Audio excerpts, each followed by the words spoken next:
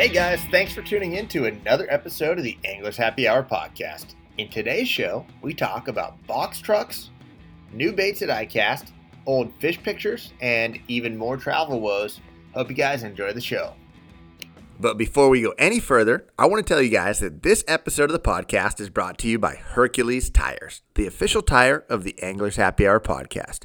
I've personally trusted the Hercules TerraTrack AT2 and Power ST2 to get my truck and boat trailer to every event around the country safely for the past 2 years.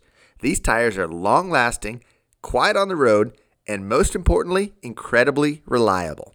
If you're in the market for a new set of truck or trailer tires, head over to HerculesTires.com and see why these tires are such an incredible value. You can also find out more by following Hercules Tires on Facebook or Instagram at Hercules Tires. What's going on, everybody? Welcome back to another episode of the Anglers Happy Hour podcast.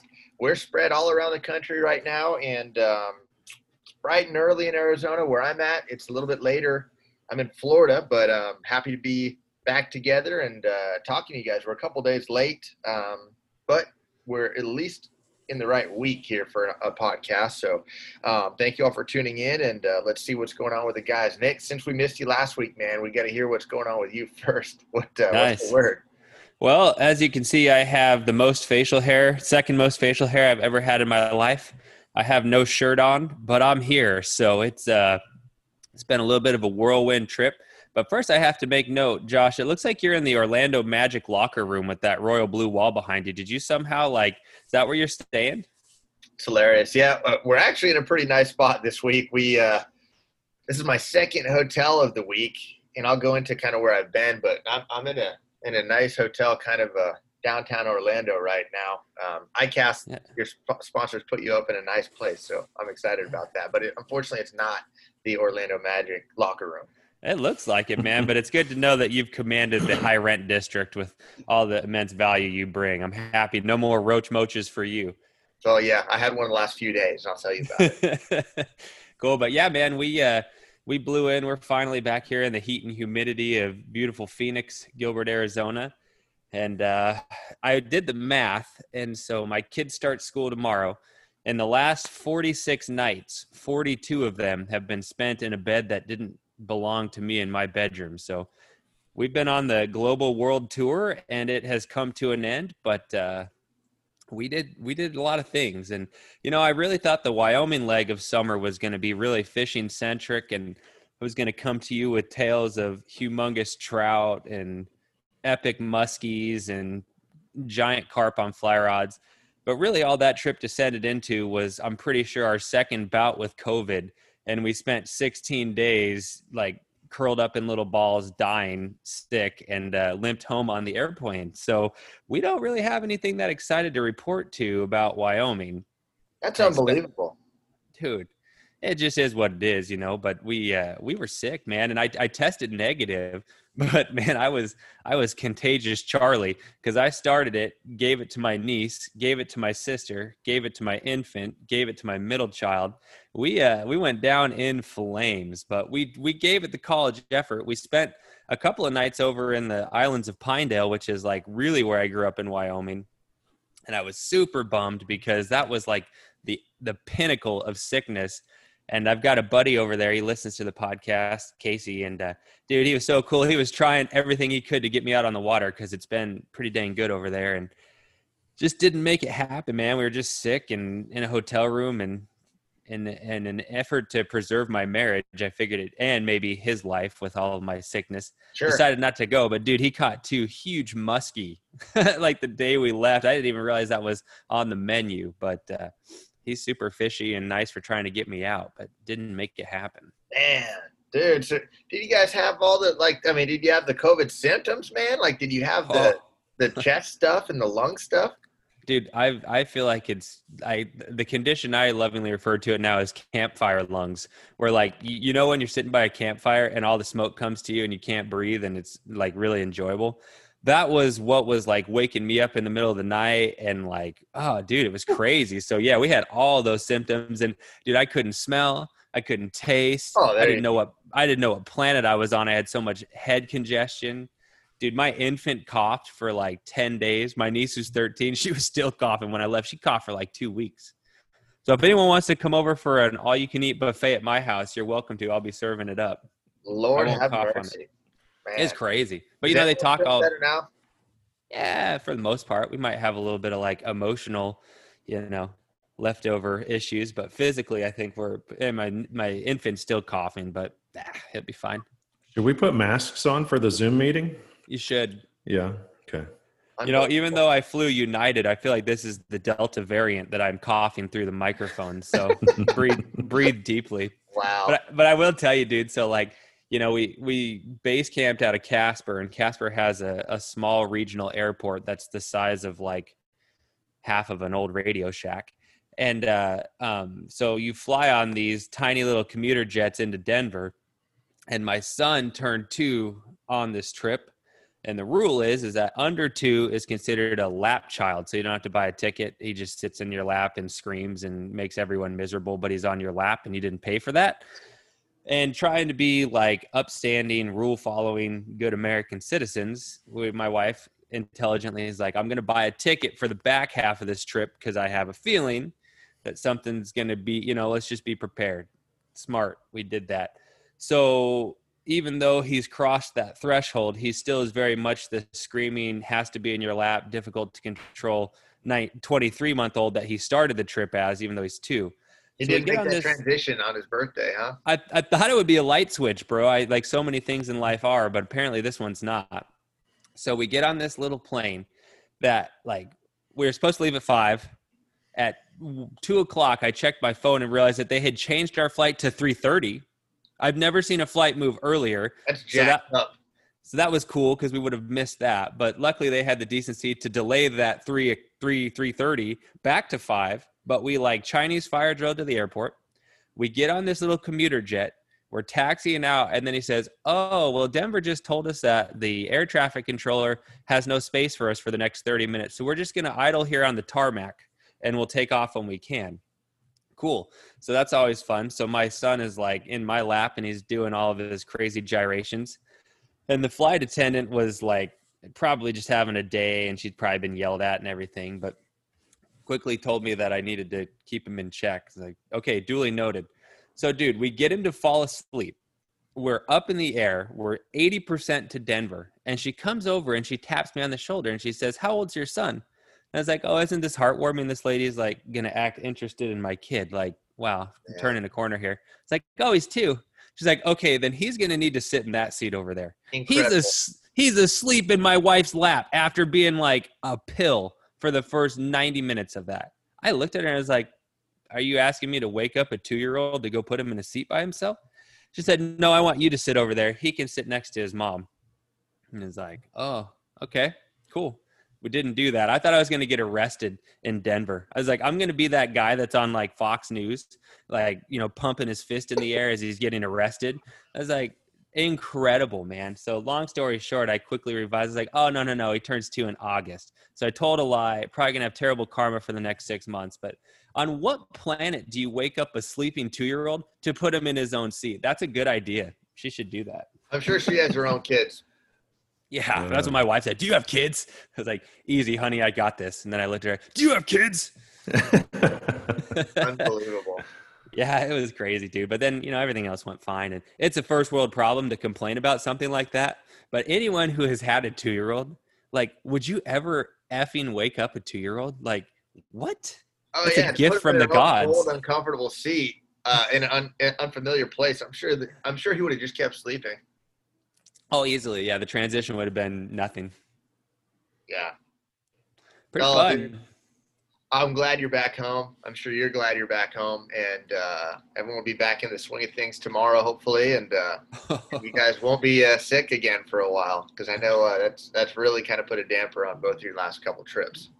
Yeah, thanks. It is what we finished Mexico with like 10 days of incredible diarrhea going across the ranks of our kids, and then went right into COVID 2.0. So we're doing pretty good. We're high enthusiasm, high energy. Yeah, killing it. I like it. That's a tough one to follow up right there.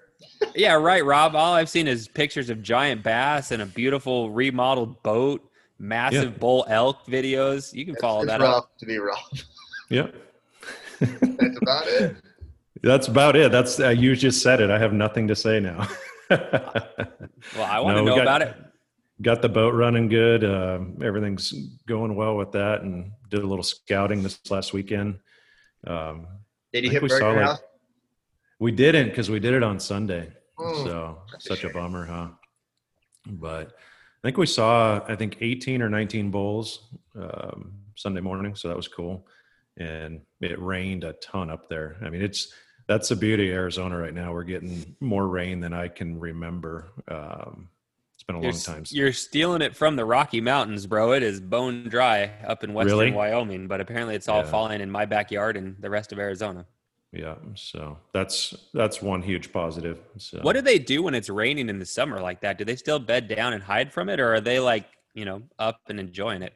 Well, rain and weather doesn't affect elk a whole lot. Okay. Coos deer, on the other hand, they're scared of their own shadow. So anytime there's weather and, lightning, thunder, wind, rain, they bed down, and, obviously once it stops raining, they get up and take advantage of it. But cool.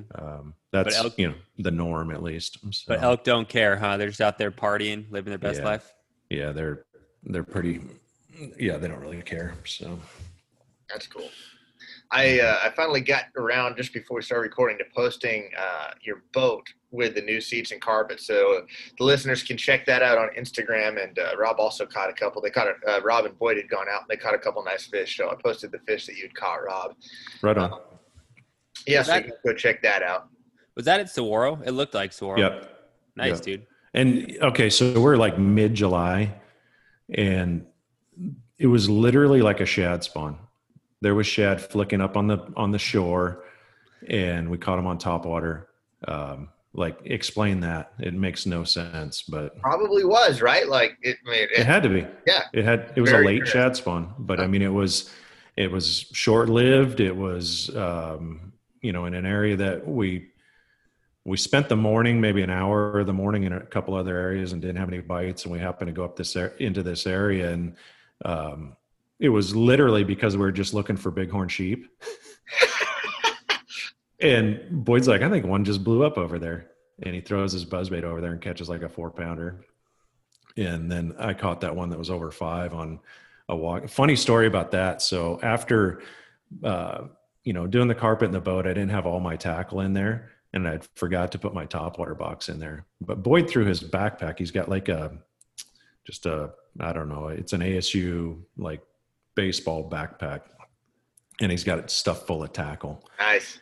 And I'm like, man, I don't have any topwater. He goes, oh, I stole one of your topwater boxes. It's in that backpack right there. Thank goodness, right? Yeah. So I was able to dig one out, tie it on, and I caught that good one and missed another good one. So it's pretty cool. Did he catch the buzzbait fish out of a boil, or did he just call one up to the surface? These fish were just working the bait up on the shore there as they were. And then, it was just a random cast, but pretty cool. So it was fun. Yeah. Not big numbers by any means, but quality fish. And then we saw the biggest desert bighorn.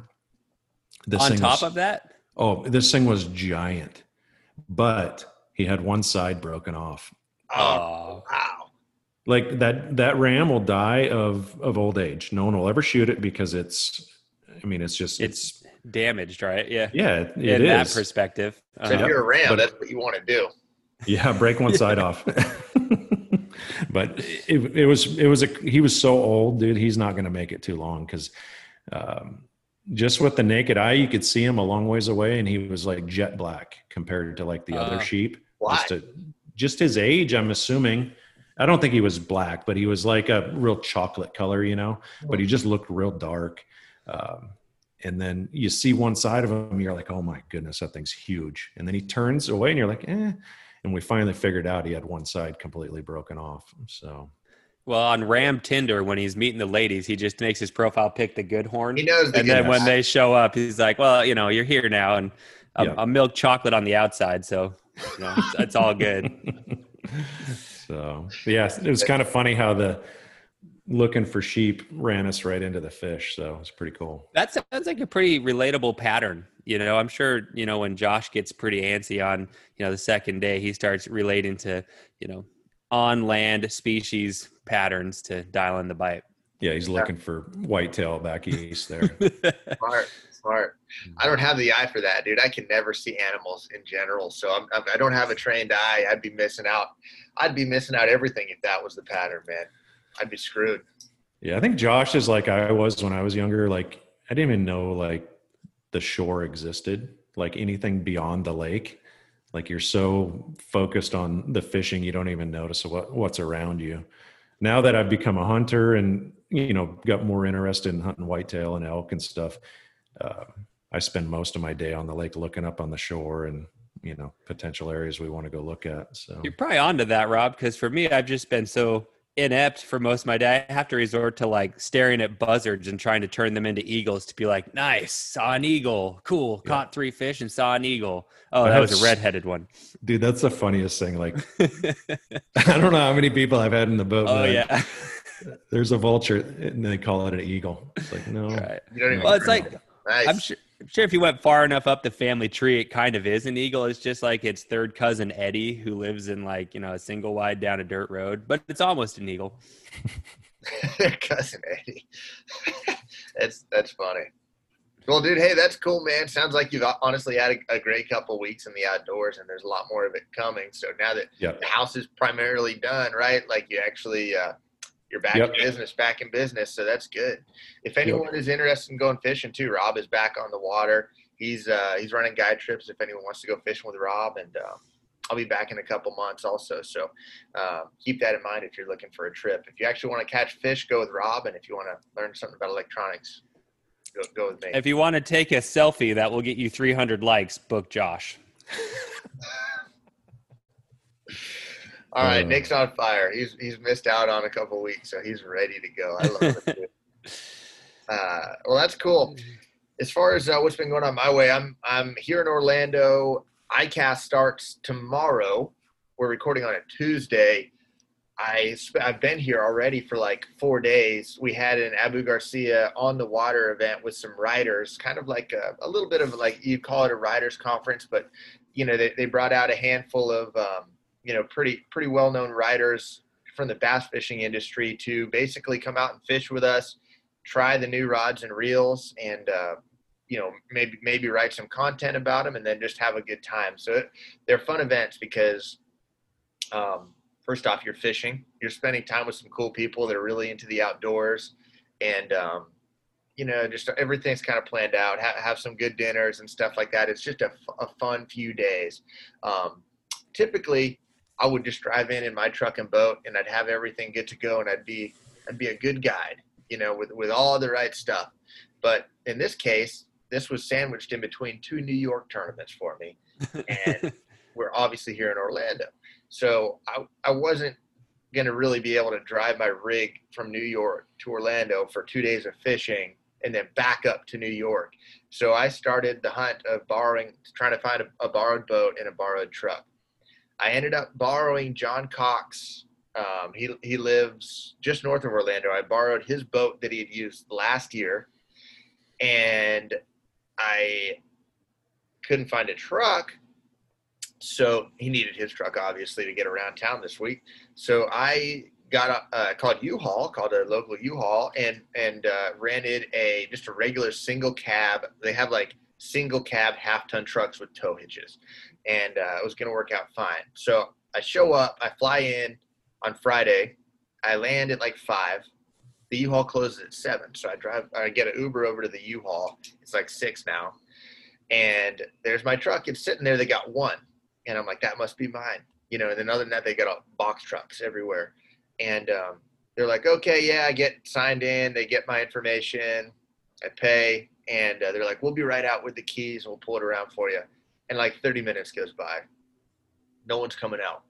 So finally, and you can tell they're like scrambling. And one guy pops out. He's like, hey, man, we're just looking for the keys. We'll be right there with you. And 15 more minutes goes by. And at 6:45, they're about to close, and he's like, hey, man, we can't find the keys.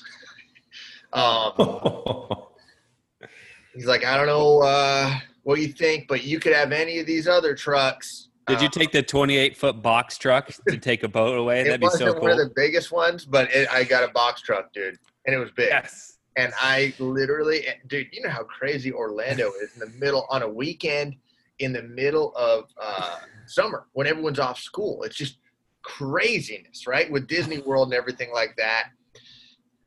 And I'm driving, I take this box truck, and I'm pissed, dude, because I can't, like, it's just, they're just horrible to drive, right? Like when you're moving, you drive from point A to point B and that's it. But I'm stuck in this thing for 3 days towing a boat through Orlando. I drive it to John's house.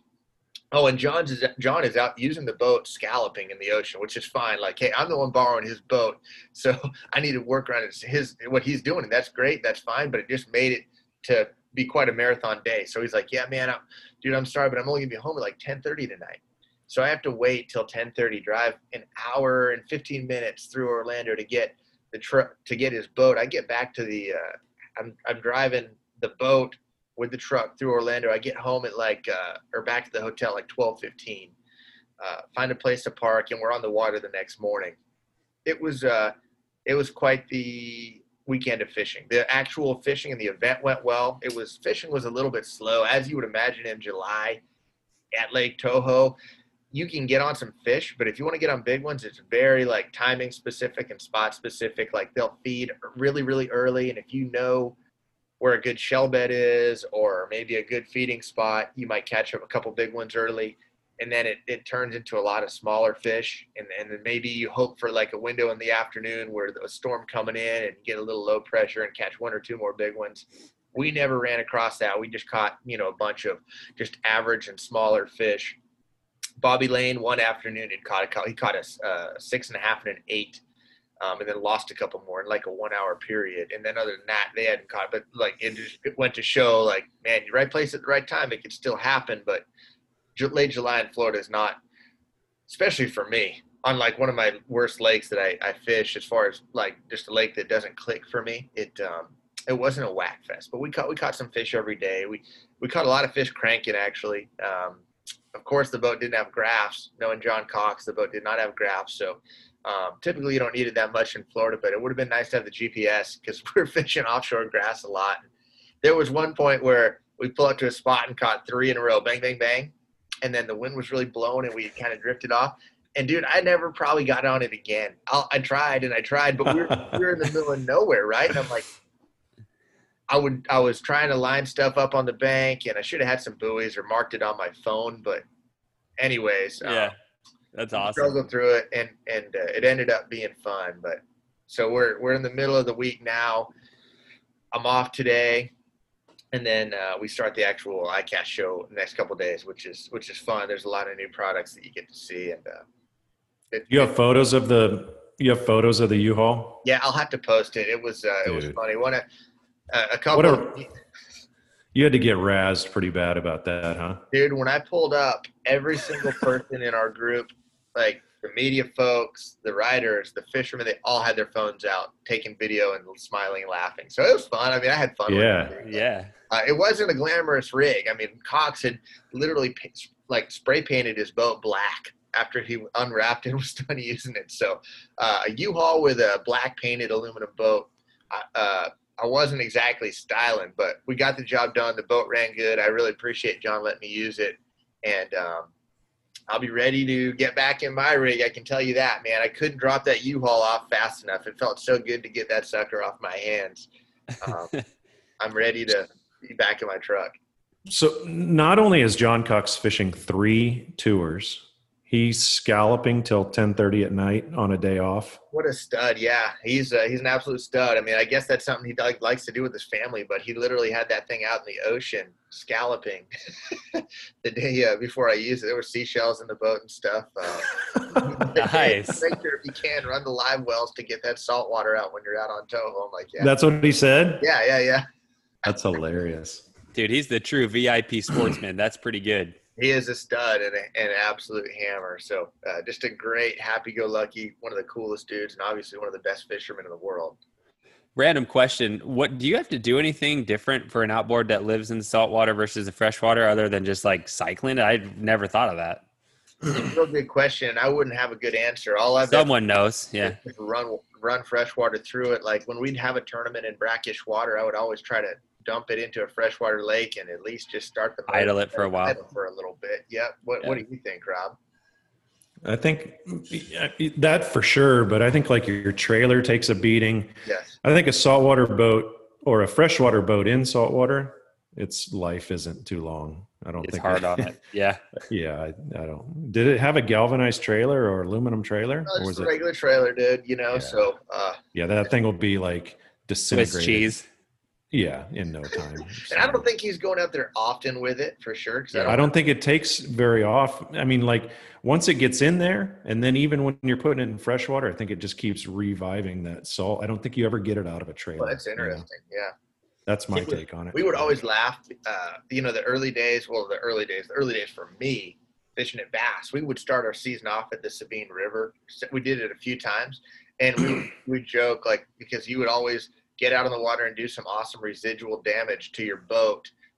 First turn. Right out of the gate. Oh, yeah, so the first turn of the year, you get all that salt in there, and then the rest of the year, the rest of the life of the boat, you deal with it. So it was always a fun way to start out. It's awesome. Yeah, you'd be fishing freshwater, but where the launch was, it was extremely brackish. It's pretty dang close to the ocean, so kind of funny. So, Josh, tell us about iCast and what it's all about. Like it's not open to the public, is it? It's more like tackle shop owners or buyers. Yep, it's a different show for sure. Yeah, talk about that a little bit. So. You need a pass to get in. So yeah, you can be a company that's in the industry that's got a booth. You can be a media member, or you can be a retailer, right? A tackle shop owner, or some type of buyer. And a lot of it is it's the companies showing their new products that they came out with. That's probably the biggest thing. Another big thing is like you said, the buyers will come in and actually place a lot of orders. At the actual show, so that's a big thing. And then also just on the media and marketing side, there's a lot of work that's done there where, some people are here to kind of talk about maybe a host of a TV show comes to meet a new sponsor or talk with an old sponsor, talk about, okay, what am I doing this year? What can we do to renew our partnership for next year?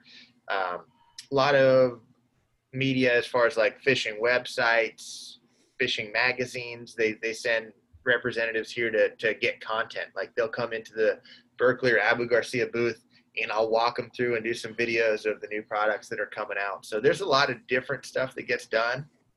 It's an easy week and it's a tough week. Like as far as just work goes, like it's easy because you're just sitting in an air conditioned building, but they're pretty long days and you're here to work. So you get a lot accomplished and a lot done. There aren't very many times when like everyone's in the same place at once. So you definitely try your best to make the most of it. And, the last few years, man, like the bulk of this, I'll go work all my sponsor booths. This week, I think basically Garmin and Berkley and Abu are really the only ones with booths that I'll be spending a bunch of time at. And like Berkley and Abu, they've had a lot of new products the last few years. On the Abu side, they've got some sweet rods. They've got, if you're into high-end rods and reels, they've got one called the Xenon coming out, and it's unbelievable. They're both, the rod and reel are so light, so sensitive.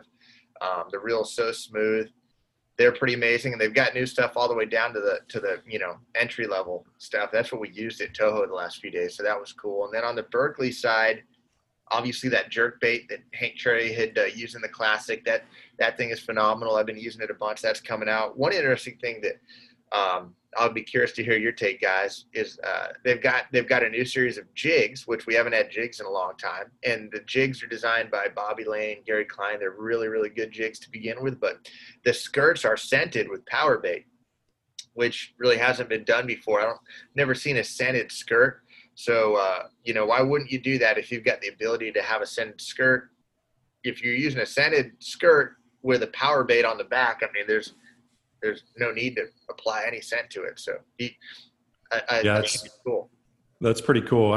When you say that, I think it's going to be very expensive, though. Yeah, But dude, it's funny how the cost of everything has gone up over the last several years. Like a jig, when I started bass fishing, they were $2 or $3, yeah, and now a standard jig is $5 or $6, right? 569, 499, and I think it's going to fall right in that range, dude. I don't know yeah, exactly, yeah, but it's not going to be more than the other jigs, I guarantee. yeah. That's a great idea, though.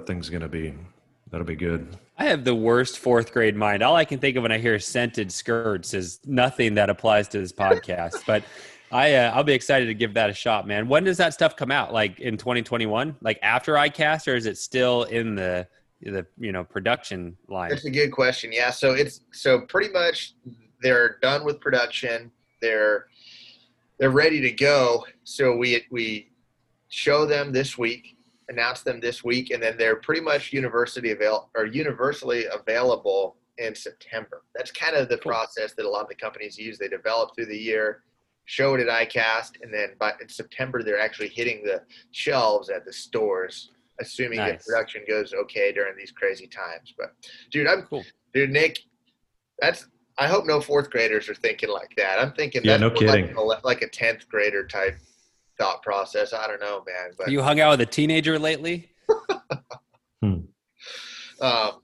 Yeah, but that's pretty much the a product like it might take a year or two to develop, but the goal is to have it ready by June, and then they're hitting the shelves usually in the fall.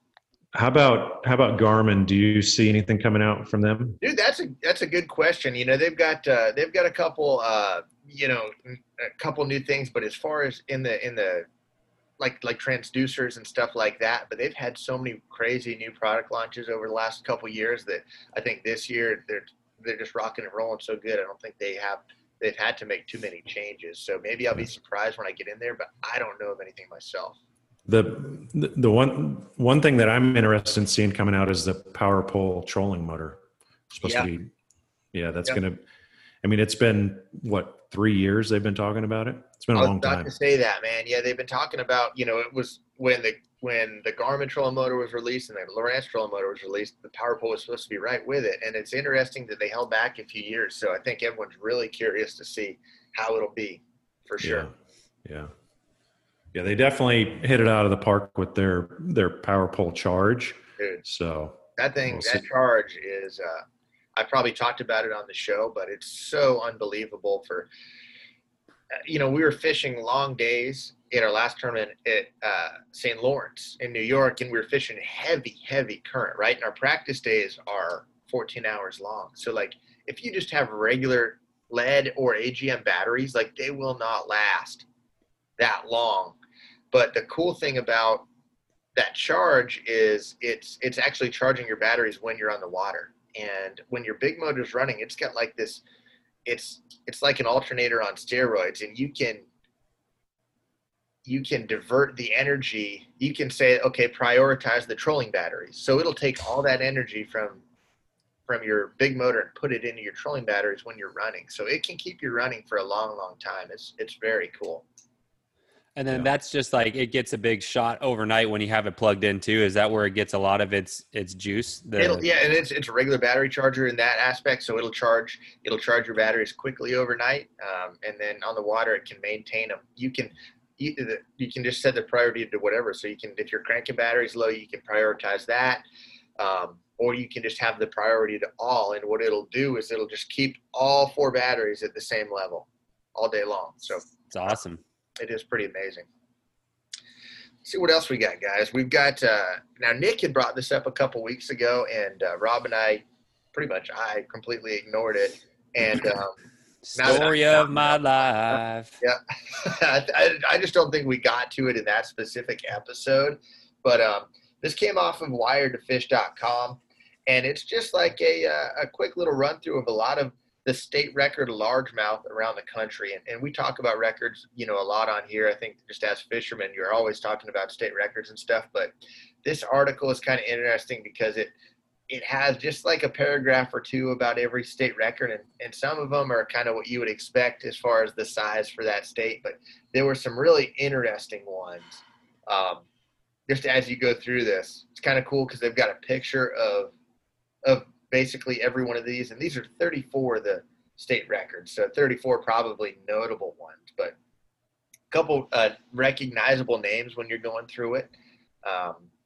The fourth one we see here is the Colorado state record, and it says Jared Edwards of the Jared Edwards Outdoors Show caught this record in September of 1997 on Echo Canyon Reservoir, Carolina rigging. So Jared Edwards, we all know him from his TV show. Rob's known him for a long time. He used to fish against him back in the day. 11.6 pounder out of Colorado. Yeah, 97. He had to be pretty young. He looks like he's 11. He Yeah. does in the picture. Yeah, he's got to be under. He's probably 20 years old in that picture, right? Maybe. I'd be surprised if he was 20 in that, but who knows? And it claims it was his very first cast from the bank. Unbelievable. Unbelievable. Let's go. Yeah, he's based out of Lake Powell now, isn't he? Yep. Isn't that so what he runs his TV show out of Powell, and Yep. I know Roy Hawk's been up there a couple times to film with him. He's a great guy. Every time I've talked to Jared, he seems like a really, really great guy. Yeah, him and his dad used to travel to all the Western Bassmaster Opens, and his dad was it was awesome how he would help him out. So. And now, hey, they've been running one of those traveling fish tanks too. I don't know if they're still doing that, but like those hog troughs, those bass fish or tanks that you would fish for bass at like expos to do seminars with. They ran one of those for a while, and it reminds me. I saw a post this morning. One of those things like leaked in iCast this morning, and water went during the setup. I guess like they went in there and there's water everywhere in the convention center this morning. So I'll be curious to see how that gets cleaned up. That's a disaster, huh? Wow. I don't know if I've never seen that happen before, but it was about halfway drained. I mean, it's the size of a tractor trailer. Like that's what it is. And it's just a giant fish tank. And that thing leaked all over the expo this morning. So we'll see. Yeah, that's going to affect a bunch of people's booths, I would think. Yeah, dude. What a mess. Did you bring waders? Yeah. Rob, this isn't fly fishing. Okay. All right. Hey, so I don't know if anyone has the link pulled up, but I think just looking at this, Arkansas gets the best picture. Rob, are you looking at it? I know Josh. I'm not. I need to. Sorry. Look at Arkansas. First off, that fish looks like it's only been dead for 10 years. He buried that under his garden. Dude, that thing looks like an old skin mount. And then the next part of that picture is the best mustache the United States of America has ever produced. Look at that thing. That is just a big black caterpillar. That's El Chapo, You know, isn't he's it? got resting bitch face. I know we're not allowed to cuss, but that is the best RBF in the history. Look at that guy. He's angry he caught that record. Aaron Martis. My boy. Yeah, and you know that dude's still alive. I think he is the rational redneck. Okay, so then we need to go. So I think the next thing that I thought was amazing, dude, I couldn't believe there was an 11 pounder out of Delaware. Yeah, that's a shocker right there, man.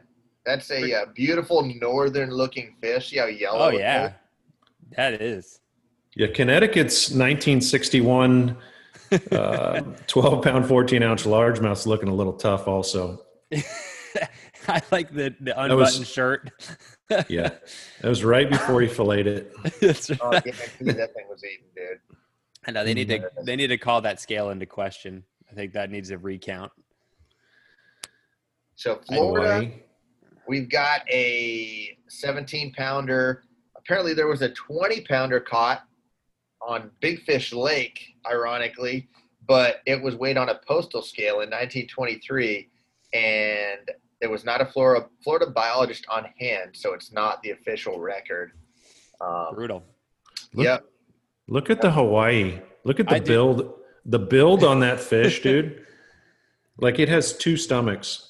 That's unbelievable. Have you ever caught a fish that had that two-stomach look? You'll see that once in a while in the Southern California trout eater pictures with those big bass, but Yep. I've never caught one like that. What a fish. That thing's only 20 inches long, and it's Yeah, a pounder. he's like a 5-pounder, but he weighs 9.9. Dude, Hawaii It's like is just a little bit of a it's like it's been sleeper. Sorry, I don't Rob, know I about that. stole your thunder. Have you ever heard about people really catching them in Hawaii? Bass fishing, no, but I know that like in the saltwater world, You always think, when I think of Hawaii, I always think of like blue water, like, kind of like our buddy Adrian Avina fishes for, like, all that billfish stuff. But there's actually like inshore, like bone fishing. Really? I didn't know they had 10-pound bass in Hawaii, but it's a sleeper over there. I don't really have any interest in going there during the pandemic era. I think they've had some of the worst lockdowns, but they have some pretty interesting fishing. That's cool. Yeah, I know. Go ahead. I was just saying, just transition. Iowa and Indiana both have female record holders. I thought that was pretty cool. That was one of the notes from back in the day when we saw this. I like the lady from Iowa. She's got like that look on her face, like she's looking at her old man. Like, if you try to take credit for this, I will cut you. Mm-hmm. Look at that face. Absolutely. My fish, boy. That's exactly what she's saying. Look at that, dude. It's so good. Right. The Indiana is more of a classic, just a happy look with her fish. But what a giant fish, 14 pounds, 12 ounces. Who wouldn't be happy, huh? Yeah, Jennifer is a pleasant woman. She looks like someone that you would like to hang out with and like, be around. But Patricia looks angry over there in Iowa. She's like, that's her fish. You let her have it. And it says here, as a side note, Jennifer's son Jesse, went on to fish for Indiana University, where he won several college tournaments, and now works for MLF. So, nice. Wow, they're a fishing family. Yeah, it'd be pretty cool to be like, yeah, my mom's the state record holder for largemouth here. But what a giant fish! Comes from great DNA. No dude, doubt about that. 15-pounder out of Massachusetts. That's another shocker. The Northeast is just kicking them out. I wouldn't have guessed that. That's the biggest shocker of all of them, man. 15 pounds, 8 ounces. And it says no one else has gotten close. I wouldn't be shocked if anyone else has not, if no one's caught even a 11-pounder out of Massachusetts. That's unbelievable. I agree. And look at the cannonball in that fish's stomach. Yeah. It's still a big fish, though. Like, it's the giant big body, Absolute giant. Next week, we're going to have Walter Balanis of Massachusetts on to ask him if that's real. I think he faked that. I think he shoved weights in his stomach or something. We need to find the intern in India is going to find Walter Balanis. I'm sure he's still around in Massachusetts. He's coming on. That's great. Look at Mississippi. That's a good one. So let me go back to Minnesota. It's amazing as good as the fishing is in Minnesota. Not even a 9-pounder. I mean, how many bass have been caught? How many 4 and 5 pounders have been caught in Minnesota? 1 million. Yeah. Millions, yes. Dude, he caught it on an inline Blue Fox spinner. That's what's going wrong. Everyone's, they're not throwing inline spinners. Blue Fox, that's classic. Yeah, Mississippi. How big is that thing? 19 pounds. See, what's amazing is if you look at that fish, dude, I don't see a 19-pounder. Clearly it is, but like that's just a poor picture of 19. I don't know. Does that look like a 19-pounder to you guys? Not necessarily. I mean, 19 is just ridiculously big. That's almost 2 10s. I mean, that's not fair. Like an 11-pounder. Yeah. In that picture. Yeah. Maybe a different angle. It's a 19-pounder. Anthony's got a little smirk on his face there too. We'll get him in 2 weeks to ask him because that one does look a little suspect. I think we need him to weigh in. Yep. I'm sure he's listening.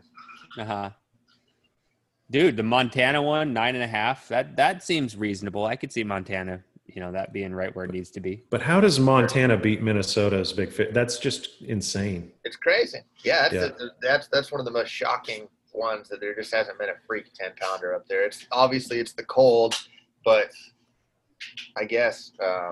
There's 10,000 lakes. You would think like someone would have a little lake in the back there. Yeah, with giants. Good point there. Guess not. Yep. Good point there. One thing I'm taking from this, sorry, it's just funny how like when you look at is that your lab jumping 6 feet in the air, Rob? Yeah, you hear him barking? I can. Yeah, I know he's going to be in the Olympics soon. I have another story about that after we're done with this. Perfect. Sweet. We won't let you forget. But it's just funny when you look at records like this, like the homie from Montana caught it on a live night crawler while trout fishing. Isn't that amazing how like record fish usually fall to people who are just out there freestyling it in like a lawn chair with like a Class B motorhome. And then it's like, this fishing stuff's easy, boys. I got this. Where was someone said the state record of one state was caught. It might not have been it was a lake record. It was caught on power bait. That's But beautiful. I think what it really was caught a on trout was power what ate the power bait. Yeah. Do you Could understand very what I'm well saying? be. Yeah, absolutely. Yeah, Yeah. yeah. That's interesting. You think on purpose? No, I was just swimming around out there, and then it got eaten probably on the retrieve, right, Rob? Yeah. Hilarious. New Jersey kicking out a 10-pounder. I could probably attest for that. A lot of these are private ponds. North Yeah. Carolina's a private pond. Ohio's a private pond. New York. Where's Oklahoma? Since I saw James Hey, walk James, behind have you you ever heard there. of Cedar Lake? Yeah. That's where the state record was caught. Been there. He's been there. Have you ever caught any big ones there?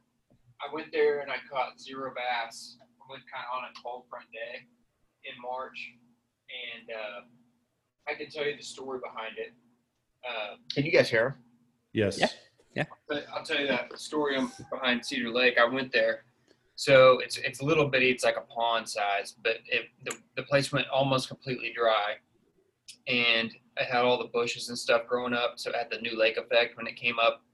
The department stocked it with their best brute stock and fingerling fry and just all sizes of Florida strain. And it's kind of in I think it's the Ouachita Mountains, like that kind of part of eastern Oklahoma, so it stays warm enough for the Floridas. And I think one of those, the state record was a brute stock, one of the breeding Floridas that they used to use to make the fingerlings. Wow. But, yeah, there were several big ones caught out of it, but it's not like a huge lake. I think it's idle only. That's all I did is put around on an idle. I drove like 2 hours to it. So you went because 3 you hours. knew it was a big fish lake. Yeah, I just wanted to check it out. Yeah. So that's the story on it. It's a little bitty. It's pretty tight, man. Yeah. But there was a bunch of people there. There was people there from Arkansas, Texas, just because of that. And it was March. Yeah. What year was that? Because it doesn't say the year on Dude, this. it looks like a good quality, really recent picture though. Yeah, pretty current, huh? 7 years ago, maybe. Okay. Oh, 7-8 years. Okay. Yeah. Right on. Yeah. He caught it on an Alabama rig. Of course. It was about the time that all came out, probably.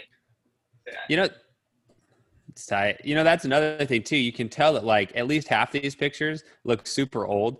So angling pressure, more fishermen, definitely has a inverse, effect on records. Absolutely. Yep. But Dale Miller representing with his Alabama rig. Here's a cool one. Rhode Island, 11-pounder, but he caught it after dark on a jitterbug. On a jitterbug. That's cool. From the bank or near the bank. Yeah, that is cool. Unbelievable. Down there at Johnson's Pond. Don't tell nobody. That's a secret. I like South Carolina's got a 16. South Dakota's got – see, now look at that 9-pounder out of South Dakota. How much – like that doesn't even compare to that 18-pounder. You know what I'm saying? Like pictures lie. Well, look what photos do to fish, because look at Rhode Island's 11-pounder and scroll down one and look at South Carolina's 16. Yeah. Like – Yeah.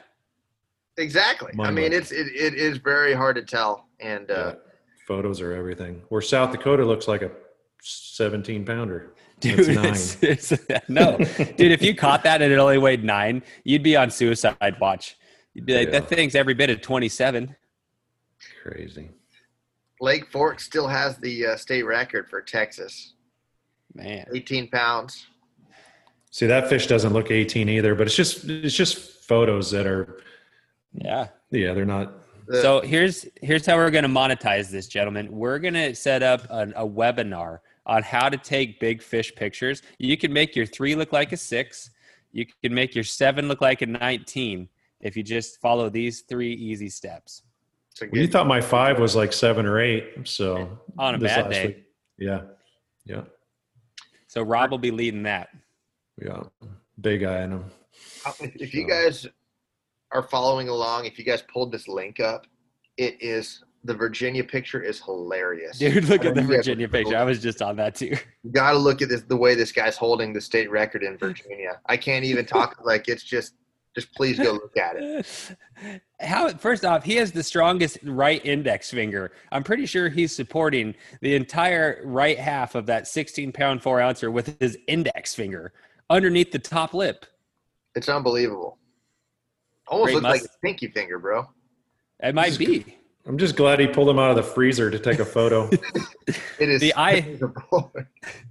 Well, he got home from church. They say he's wearing his Sunday's finest, and then he had, when you add the ice in, it's a 16.4 from the Incredible. freezer. Wow.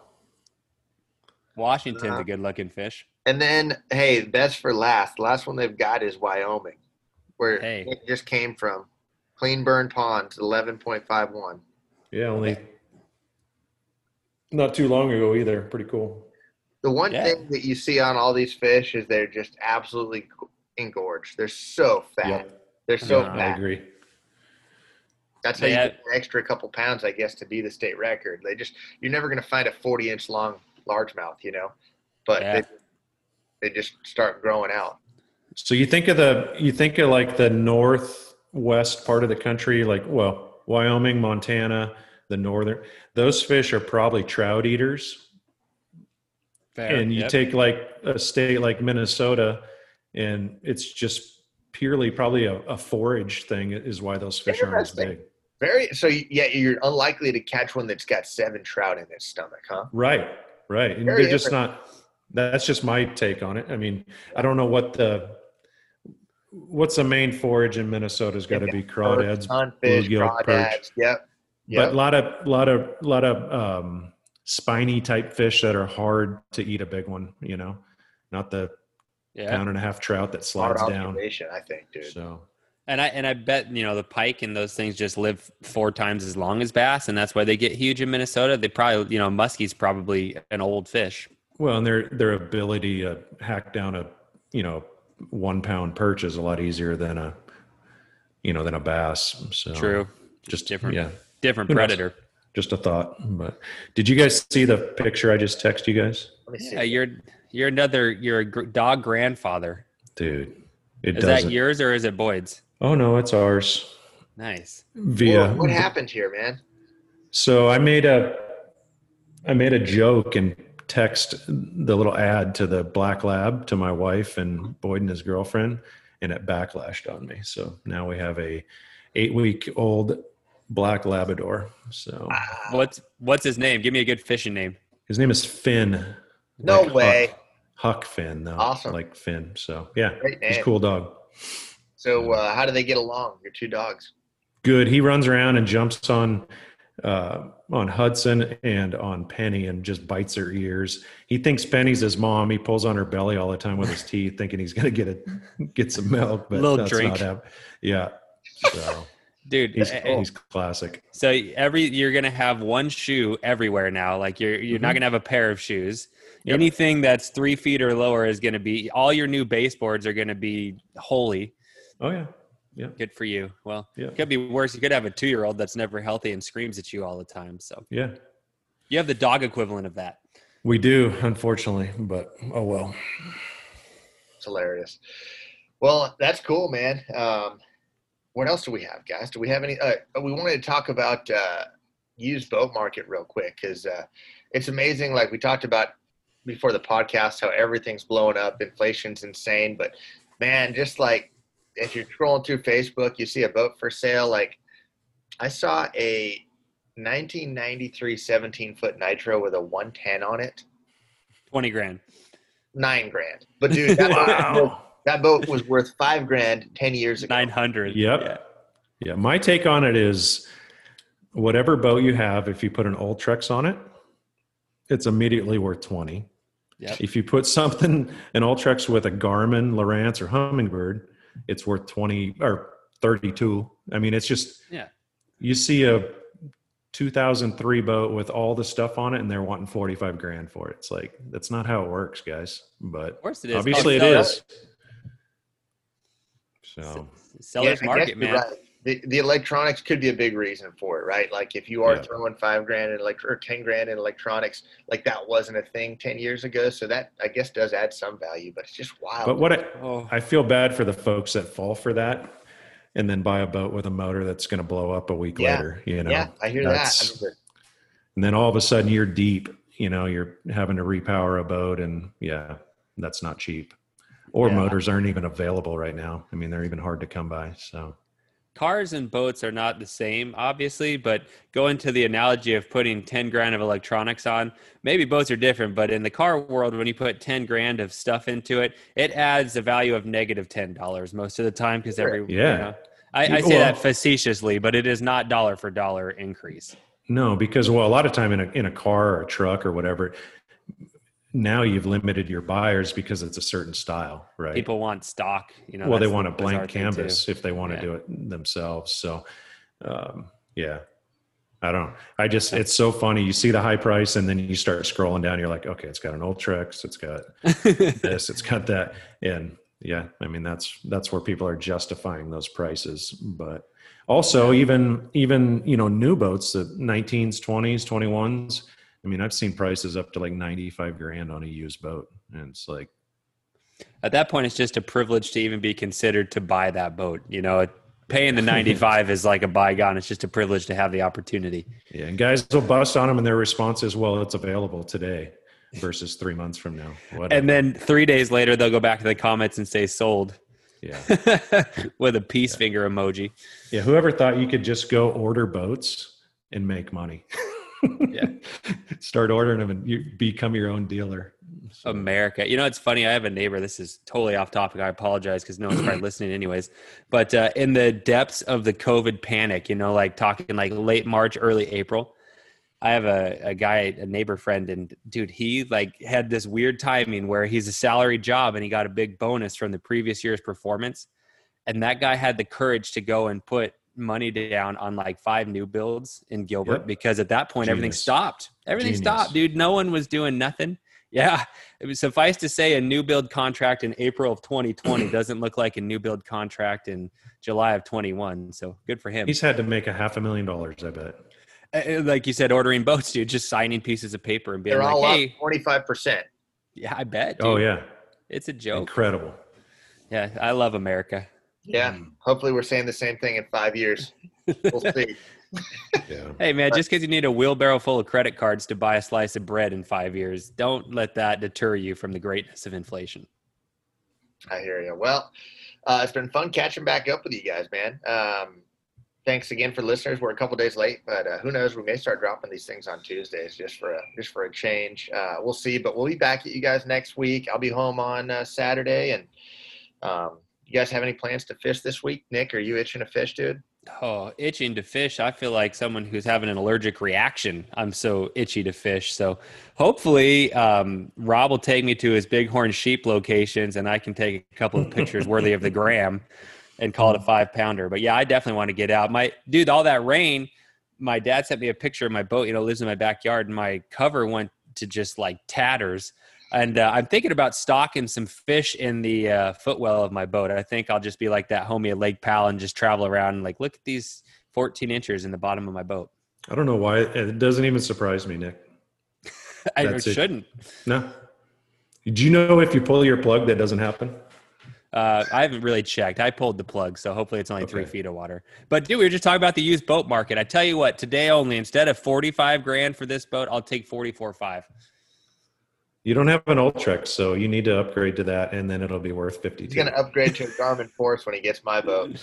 Right. And we locked in that price in 2011, right, Josh? I was about to say, yeah, price is changing, Nick. After all that conversation. Dude, homie discount. Yeah, you got it. I'm just kidding. Yeah, so hopefully I get some fishing. And Rob, you fishing? Not sure. There's a chance. There's always a chance, I guess. So hopefully I get some trips and start doing some trips. That'd be fun. Awesome. Well, awesome, guys. Thanks again for tuning in, and we'll be back at everybody next week.